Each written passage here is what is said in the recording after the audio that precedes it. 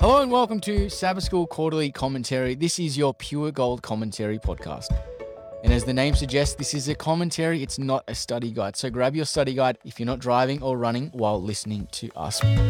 My name is Morgan Vincent, and in this week's episode we have Matt Parra joining us, and we're going to be discussing the theme Indestructible Hope. Matt, welcome. It's great to have you on today. Yeah, it's really cool to be able to come and talk about this week's lesson with you, man. Thanks for letting me do it. It's good. Glad you can join, and we're going to have a good conversation and discussion about what it means to have indestructible hope, and is it something that originates within ourselves, or is it something that comes from God? And we're going to be looking at a couple of key books and figures within Scripture, but I guess to start with, we want to look at the Apostle Paul, and this has been a recurring person that we've looked at within the quarter so far, is that Paul was someone who very much, he did experience tribulations and suffering, and he was in many a crucible, but he was able to glory through them, and he was able to recognize, and he was able to write something. And Matt, are you there in Romans 5?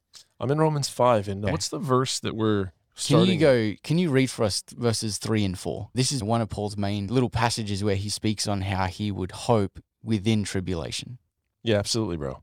So he says, "And not only this, but we also exult in our tribulations, knowing that tribulation brings about perseverance, and perseverance proven character, and proven character hope." Look, I wanted to say that I think it's impressive how Paul not only spoke these words, but he lived them. He talks in one place about the things that he physically suffered because he testified of Jesus. He talks about being physically bludgeoned. He talks about being shipwrecked. He talks about being stoned, whipped. This guy, and this is just attacks upon him physically, the pleasures and comforts of the world that he was deprived because of the commitment that he had to God. And then his disposition towards that is just impressive. And it shows that he had hope that transcended his circumstances. And he serves as a really impressive example to me. Someone who I don't look at and go, boy, because he did it, I can do it. Me personally, I look at him and I'm like, man, I don't get that. That's just too much. But yeah, just looking at the text, he says we exalt in our tribulations. What? Like, when's the last time you did that? Not for a very long time, if maybe ever. I don't know. Exalt. Yeah, a long time. Or what does your Bible say? I'm reading the NASB. Oh, yeah, let me go there. Yeah, because the NASB says exalt. I guess there's other ways to communicate the same thought. But last night, my wife and I, we received really good news from family. And she started dancing, crazy, fun, wild dancing, and she was exalting. Glory? And she was glorying. Yeah, she was glorying in the good news. And I said to her, hey, let's not count our eggs till they're hatched, right? But then I said, but you know what? Let's just enjoy it while we have it, you know, because life doesn't always come with these kinds of highs. And so let's just glory. Let's just be happy. And so he's flipping the script here a bit and saying, look, you have reason, you have cause to glory in suffering. And then as we read, we know why. Because he says, knowing that tribulation brings perseverance, and perseverance proven character, and proven character hope. So one thing leads to another. So I can know in my mind that when I'm suffering, according to Paul's teaching here, that will develop in me a perseverance, a strength, a character strength. Then that character strength will be tested and proven, and then I'll have hope. So that'll increase my ability to hope. Physical suffering. It kind of makes sense. I want to, just to frame what we're talking about, I think it's worthwhile zooming out and remembering this great controversy that each of us are in. And before we go to Job, to begin with, I think it's worthwhile looking at the suffering that you go through, Matt, or that I go through, the crucible that we find ourselves in. There is a time as humans we can tend to throw a little pity party and, oh, it's me, and we can feel as though the whole world and universe is against us. And it's quite childish in a sense, and we'll get to that a little later, but when we consider this great controversy that we're in, and we've been looking at this in weeks gone past, that there is Christ, there is Satan, there's the tension, the conflict that's going on there, but the purpose of this, like God has a purpose, and it's so that we can be remade into his image. And we're going to get there a little later, but let's maybe go to... I want to interrupt you. You used the word, it's a bit childish, or you used that phrase. You said it's a bit childish to forget about the fact that we're in the midst of a great controversy between good and evil, and there's collateral damage because of that. There's consequences. And I like what Paul says here when he says, knowing that tribulation brings, and then he lists the benefits of difficulty and challenge and suffering. So He doesn't say feeling, perceiving at the moment. He says knowing. And this is a call, in a sense, to be an adult and to control how you feel by what you know. I guess that's not the best way to say it. Yeah, You know what I'm trying to say? Yeah. Like as you grow up, you decide that you're not going to be controlled by how you feel, and you're not going to let how you feel define your reality. You're gonna think rationally and reasonably. And I think that's what Paul is, in essence, calling us to in the text. He's like, knowing. Like, you can comprehend, you can understand, you can reason to this conclusion, and therefore you can exalt. But you're not going to exalt because it feels good. You're not going to glory in your pain and your suffering because it feels good. And this is something that I think about personally all the time, is you can, by faith, believe that what you're going through is going to be ultimately good for you or for the world or for someone's salvation. You can believe that. You can trust that's the case, but you don't feel that's the case. Being an adult means that you're not controlled by your feelings. You don't define reality by how you feel. You choose to believe what you know makes sense and what you can reason to. And yeah, I don't know if you've ever met people who've gone through like a world-class case of suffering. I have. And those are oftentimes some of the most beautiful, transcendent, otherworldly kinds of humans that I've ever met. I met a young man who survived the genocide in Rwanda in the early 1990s. And man, you just felt like you were in the presence of greatness when you were in the presence of this man because of what he'd endured and suffered. And it's not to say that God ever wants anyone to have to suffer through what he suffered through. That suffering in itself was a good thing that happened. There was an evil, horrible, terrible, tragic thing. But the effect on him was that he became someone that was more beautiful, more amazing, and more impressive than almost anybody I've ever met. And so that was the eventual consequence. And so Paul is in essence saying to him or anyone like him or all of us, like, realize that there is a good that will come out of your suffering, that can come out of it. And so, but you have to know it. You trust that it's going to be the case. And I don't know about you, man, but I think that what he's saying is commonsensical. Right? Do you need an inspired prophet to come to this conclusion? Probably not. You just need enough life experience and a brain. And tribulation brings about perseverance. Yeah, if you're going to survive, if you're just not going to give up, persevere, and perseverance develops your character. It's resistance that trains muscles. It's suffering that trains character. And then he says, once your character's developed sufficiently, you're going to hope. Now, of course, you have hope in something more when you're in a situation that's not pleasant. When you're in a situation that's pleasant, you don't really hope for anything more because you're just satisfied with where you are, right? Do you think as well, Paul, in this sense, is maybe looking back in hindsight, where he's like, which is why hope is listed last. It's almost as though that's an impression I get, is that he's almost looking back and think, okay, in the midst of all of this, I hoped throughout it, but now he's come to this conclusion of there actually is this indestructible hope that God's given me. It's amazing because usually it's suffering that destroys, not usually, I don't want to say that, but I've seen situations where suffering and difficulty, what he says here, tribulation, destroys people's hope. But he's actually saying the contrary, that if you persevere through the tribulation and your characters develop sufficiently, that's going to increase your hope.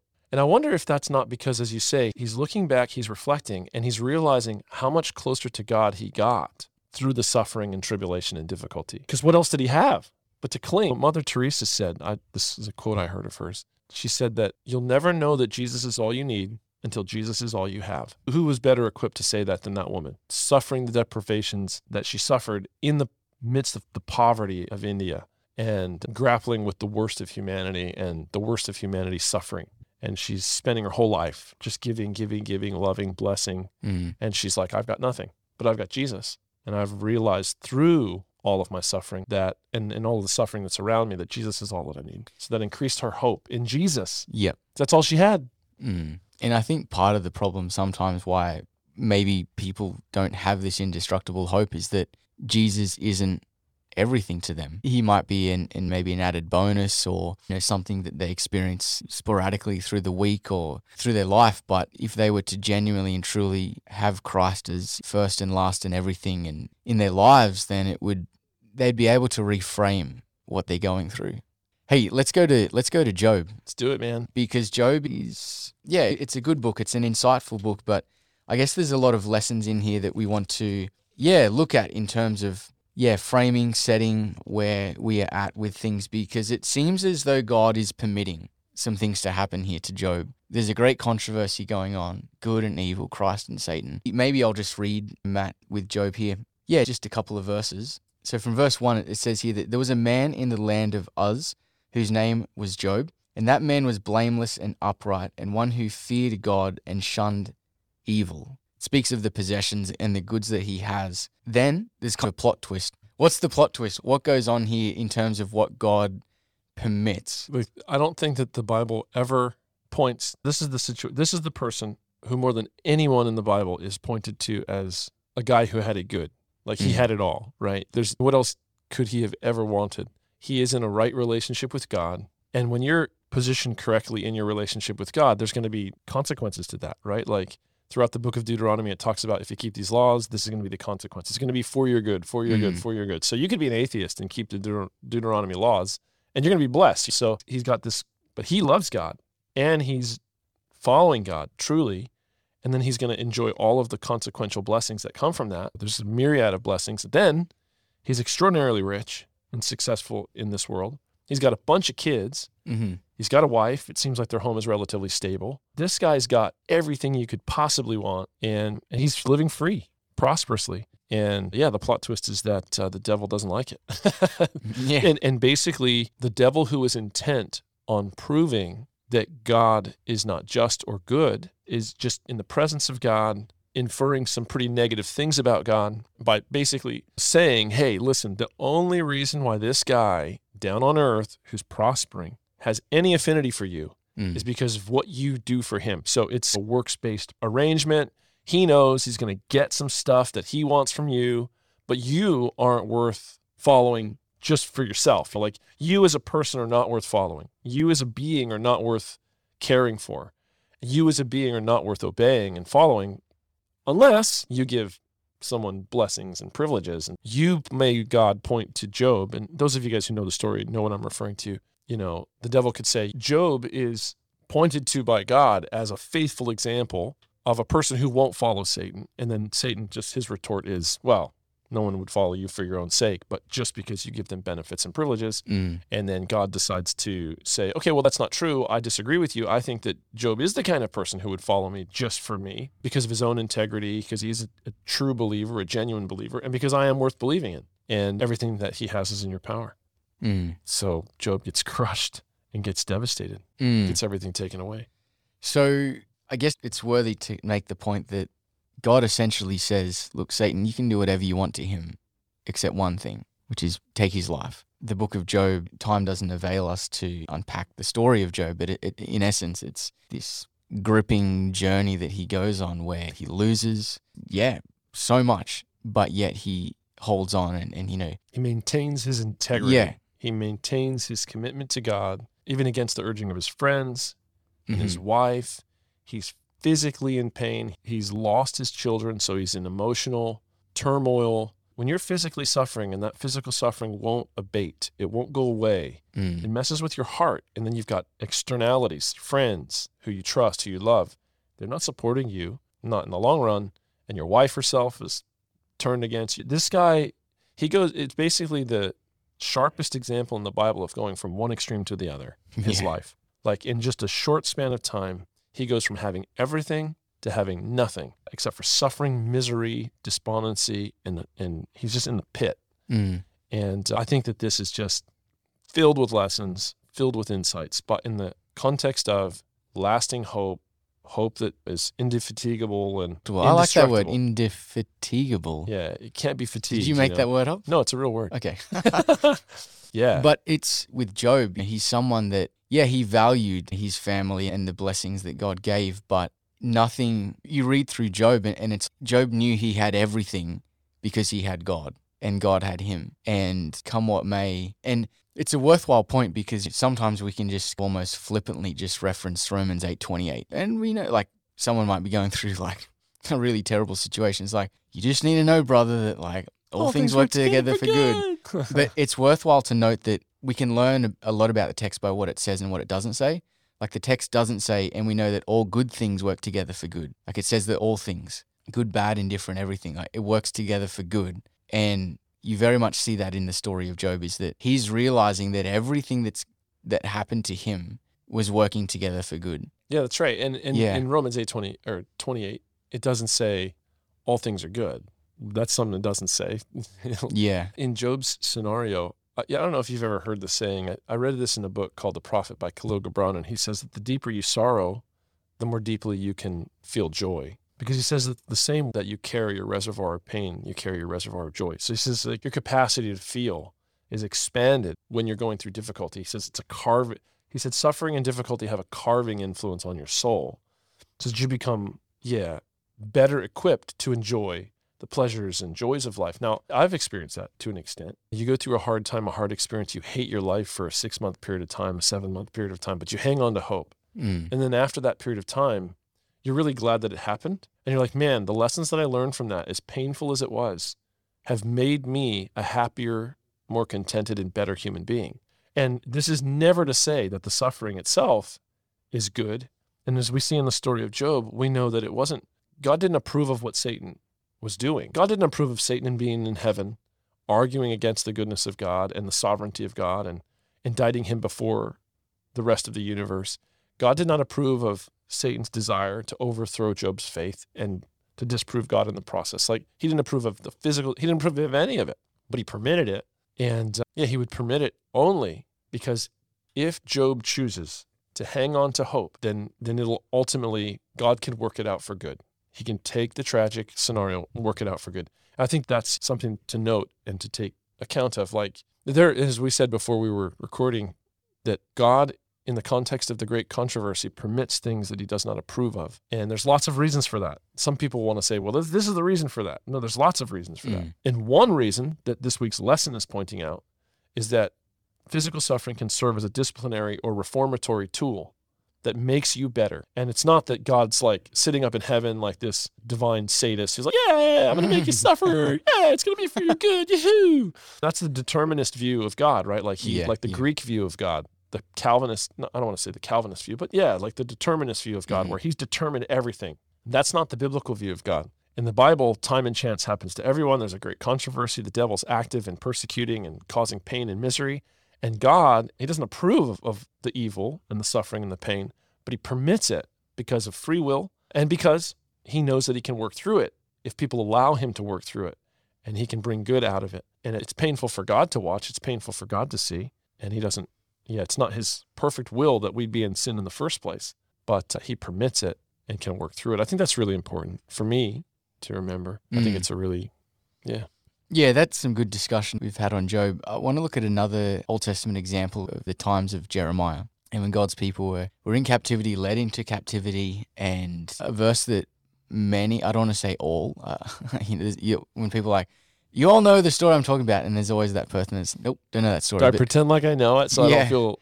So most of us are aware of that promise in Jeremiah 29:11, where God says, I know the plans that I have for you. Plans to prosper you. Right. And I actually know the old King James Version. I know the thoughts that I think towards you, says the Lord. Thoughts of peace and not of evil. But it's... Basically, let's quote the text, because these guys, in case someone doesn't know it. So God says... There's always that one person that doesn't know. Yeah. In Jeremiah 29, beginning in verse 11, going down to verse 13, he says, For I know the thoughts that I think towards you, says the Lord. They're thoughts of peace and not of evil, to give you an expected end. And then it says, you'll go and you'll call upon me, I'll hear you, you'll cry to me and I'll answer you, you will seek me and you'll find me when you search for me with all of your heart. Yeah, so we take that verse, we relish its encouragement, and just hearing it makes you feel good. God thinks good thoughts towards me, he wants to give me a future and a hope, an expected end, and he'll listen to me when I call out to him. But you're mentioning that we don't really relate, we don't really understand the context within which that's said.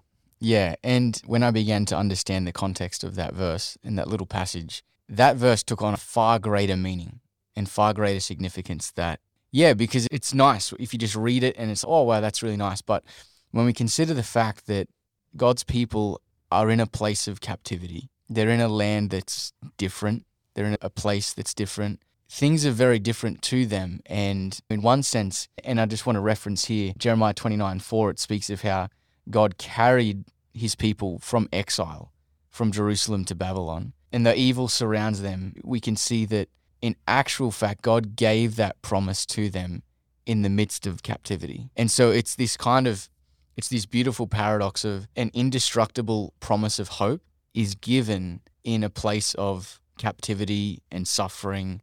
I just think that's the point. It's somewhat paradoxical too that God is saying what he's saying while he's sending them into Babylonian captivity. So I'm sending you into captivity, but it's because I know the thoughts that I think towards you. They're thoughts of peace and not of evil. So wait a second, you're bringing evil upon me, but you don't have thoughts of evil towards me? How does this work out? Yeah. And I think ultimately when you look at the history of the nation, right, like they were incorrigible. Like they just were determined to continue to follow the ways of the surrounding nations. And they forsook their privileges as the covenant people of God, the ones who had his instruction, his laws, his guidance, his leadership.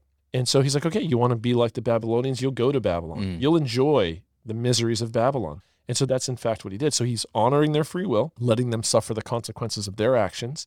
And I think it's fair to say, disciplining them and punishing them for their evils and injustices. And so the evil nation of Babylon is being used to punish Israel. And Babylon in its turn would be punished by the Medo-Persians, who would in their turn be punished by the Greeks, who would in their turn be punished by the Romans, who will eventually be punished by Jesus. But anyways, that's a different story. But so he's sending you into captivity while he's promising you that he feels good about you and will always be there for you. And this is the paradox of parenting, where you do what's in the best interests of your kids long-term, not short-term. If you as a parent do what's in the best interests of your kids or what your kids want in the short term and what pleases them in the short term, you don't love them and you're not a good parent. You have to do the hard thing, the difficult thing, and that's to permit your children to suffer the consequences of their actions and to set up boundaries and barriers and punish them when necessary so that you can awaken in them a sense of where they're really at and what they're really doing and the internal consequences of bad choices. And so I think this is the paradox of parenting, and you see this in the story. And I wanted to just highlight something here too. It's from Job, and you see it in Job and you see it in Jeremiah. It's the story of Jeremiah and the captivity of the Israelite nation. And that is that God seems to be taking responsibility for what's happening. And this just Jeremiah, he says, I carried you, I sent you into Babylonian captivity. At the end of 2 Chronicles, God says explicitly, I sent you there, as if he's like physically forcing them to go there. And in Job, God says to the devil, you forced me to turn my hand against Job. But his hand was not the active agent in causing Job suffering, but he takes responsibility for it. So I say that he takes responsibility for it because God, like I said before, permits what he doesn't approve of, because he uses what he doesn't approve of in the context of the great controversy and in respecting free will to accomplish his ends in the end. So it's the devil couldn't be alive and exist without the sustaining power of God. So what life force sustains Satan's existence? God. So if God permits Satan to do it, he'll take responsibility for it as if he was the one doing it because he permitted it, even if he doesn't approve of it. But I would say, though, then to expand on that, Job was righteous. The Israelite nation wasn't. So God will permit suffering that he doesn't approve of, but he'll also permit consequences that he does approve of. You know what I'm saying? And so you see a contrast there a bit between the Israelites and Job. Another point to make for this week's lesson and what we've been discussing is that when people or when God's people would go through those times of suffering, there's the element of trust to bring out too, is that we could very easily think, okay, God's bringing this upon us. He's permitting this to come upon us. Do I doubt his goodness then? Yeah. So it's such a good point to bring up, bro. And hope can be seen as a dangerous thing because it's real hard to deal with hope that's deferred and disappointed. Sometimes you wish you'd never hoped in a positive outcome when you don't achieve one. And so in order to really hope beyond your circumstances requires you to trust in God. And in order to trust in God, you have to be courageous and brave. So I would say that hope requires trust, and trust requires courage. You have to be brave enough, courageous enough to trust in God because it's scary to trust because you're making yourself vulnerable to disappointment. But that's what hope requires. Like you have to do that if you're going to hope.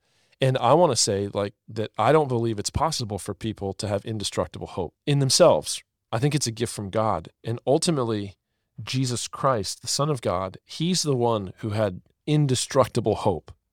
And he gives that as a gift to anyone who will focus on him, fix their eyes upon him, and choose to partake of his divine nature. Because love hopes all things, it believes all things. I don't hope all things. I don't believe all things. I'm carnal, I'm fleshly, I'm weak, and I'm frail. And I do not have the ability to hope beyond hope. I can't do it. You can't do it. No one can do it. It's a myth. It's silly. The only way we can have indestructible hope is that we receive Christ's Spirit and Christ's likeness in our experience. It's a gift from God, 1,000%. And I would say every example you see in Scripture of a person or a group of people maintaining hope through horrible situations, it's because they are being sustained by the hope of Jesus Christ. Yeah. Now, you mentioned, Matt, the disciplining that a parent would do to their child, and you're a parent of 4 right now? 4, Yeah, 4 wow. kids, yeah. Wow. And I hope that they'll hope that my discipline is for their ultimate good. Because it is. Yeah. Now, I can recall when I was a school teacher, and there were times where, I guess to make this point stronger, that I would only ever want good for each student to succeed and to do well and to grow and learn and to be autonomous in the sense of not just being just a parrot of information, but to be able to function and live in this world. And so but then there were times where a child might act out or something, and then I'd have to discipline them. And it was interesting to observe, and as I reflect back on, there were times when they would say, "What are you doing this for?" They would then doubt. They would think, now he's being mean to me now, whereas an hour ago he was letting us have extra free time or whatever. But yet I want to frame this, and as we bring our thoughts to a close today, Matt, Paul says in Hebrews 12 and verse 11, he speaks on the purpose and the end result of suffering, of discipline. And he says this, he says, "Now no chastening or discipline seems to be joyful for the present." And I think we can all relate to that from experience. Like the chastening and the rebuking and the disciplining, it's never pleasant in the moment. But he goes on and says, "But it's painful. Nevertheless, afterward." So there's an afterward to the discipline. There's an afterward to the suffering we go through. And what I'm about to say, it's corny and cliche, but it's the idea of trusting the process. Trust to the process of God's disciplining. Or we could legitimately say, what he's doing in and through us. Let me just interrupt there, because you've got to ask the question in order to do that is the circumstance that I'm going through giving me the opportunity to be more like Jesus? That's it. And if you can say yes, you can, as Paul says, you can glory in your tribulations, because I just wanted to just interject there, right? Like ask that question, because most people are asking, they're thinking, they're beginning and ending from this point. I want pleasure. I want comfort. I want personal satisfaction. I want good feelings, really. And I wonder, do we want to be good or do we want to feel good? Because if we're eventually going to be made good, which will bring about much more good feelings in the end, we're going to have to allow ourselves to be put through processes that don't feel good. This is common sense. This is common knowledge and common wisdom. And so what you're referencing, it doesn't feel good in the present. Don't expect that life always has to feel good in the present and that journeying with God is always going to feel good, because it's not. But it'll make you good, which will ultimately give you more capacity to feel good and have more hope and be closer to the kingdom and be more like Jesus. That's a good interjection. Thanks for that too. He goes on at the end of verse 11 there, and he says, "Afterward it yields the peaceable fruit of righteousness to those who have been trained by it." This is for people that train for certain things, whether it's to drive or to a sport or whatever it is. The training, the disciplining, it's never pleasant. Painful. I resonate with tennis. Like the coach might ask you to serve 200 times, and you're like, but why? It's so that you can master it. And I just think this is incredible, because God sees the end. This verse plays out similarly to Jeremiah 29:11. I want to give my kids all that they want. Nothing makes me happier than them being happy and them showing me love and appreciation. But then they sit around having a day. It's all recreation. It's all fun. And mom's slaving away, dad's slaving away so that you can be blessed, so that you can enjoy life. And then I say, "Hey, buddy, can you pick up your underwear and take them to your bedroom?" Dad, Wait a second. See, now this alerts me to the fact that I'm giving you way too much pleasure, and it's destroying your character. It's making you a monster, and you can't understand that you're a monster. You can't even fathom as a child that you're a monster. You're a selfish, satanic monster. And I need to give you a life and a circumstance that brings out the best in you. You're not going to understand it fully because you're a child. And it's really all about humility and not being arrogant and not presupposing that we should always feel good because we're just the way we're supposed to be. Anyways, that's just a great analogy. Hey, dude, before we end, I got to say this. Yeah. Because we were talking before and I was like, this would be guys, this is a deep and profound theological concept I'm going to share with you. And there'll be a couple theologians out there that are going to be able to acknowledge and see this. Everyone will see it, hopefully. Well, I'll probably say it terribly, so. I don't know what you're about to say. Yeah, everybody will be like, that was dumb. We don't know what you're talking about. But We were talking before, and I just brought this up, and it was new to me, this new thought. But in 1 Peter 4, he says, don't think it's strange concerning the fiery trial, which is to try you as some strange thing happened or some odd thing happened.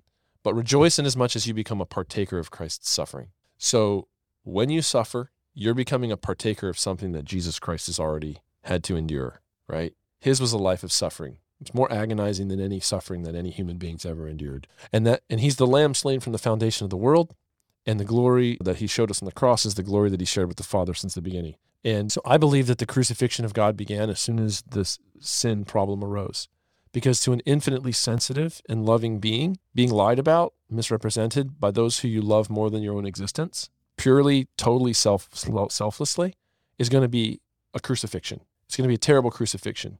It's going to be stripped open and humiliated and spat upon and all that stuff. So what happens on the cross with Jesus is a physical, earthly manifestation of what Jesus' heart and mind and what God's heart and mind has been going through since the first time he was assaulted on an emotional level with words and bad ideas, or wrong ideas. So God has always been suffering, and sin causes suffering. And so when we suffer as human beings, we're entering into that. We're just entering into God's experience, and he's with us, and he's not exempt from it. And so I think that's a comforting thought for me. I'm just now getting into what God's always been into. I'm suffering with the Lord, and it's going to make me better. So anyways, we got to stop, bro.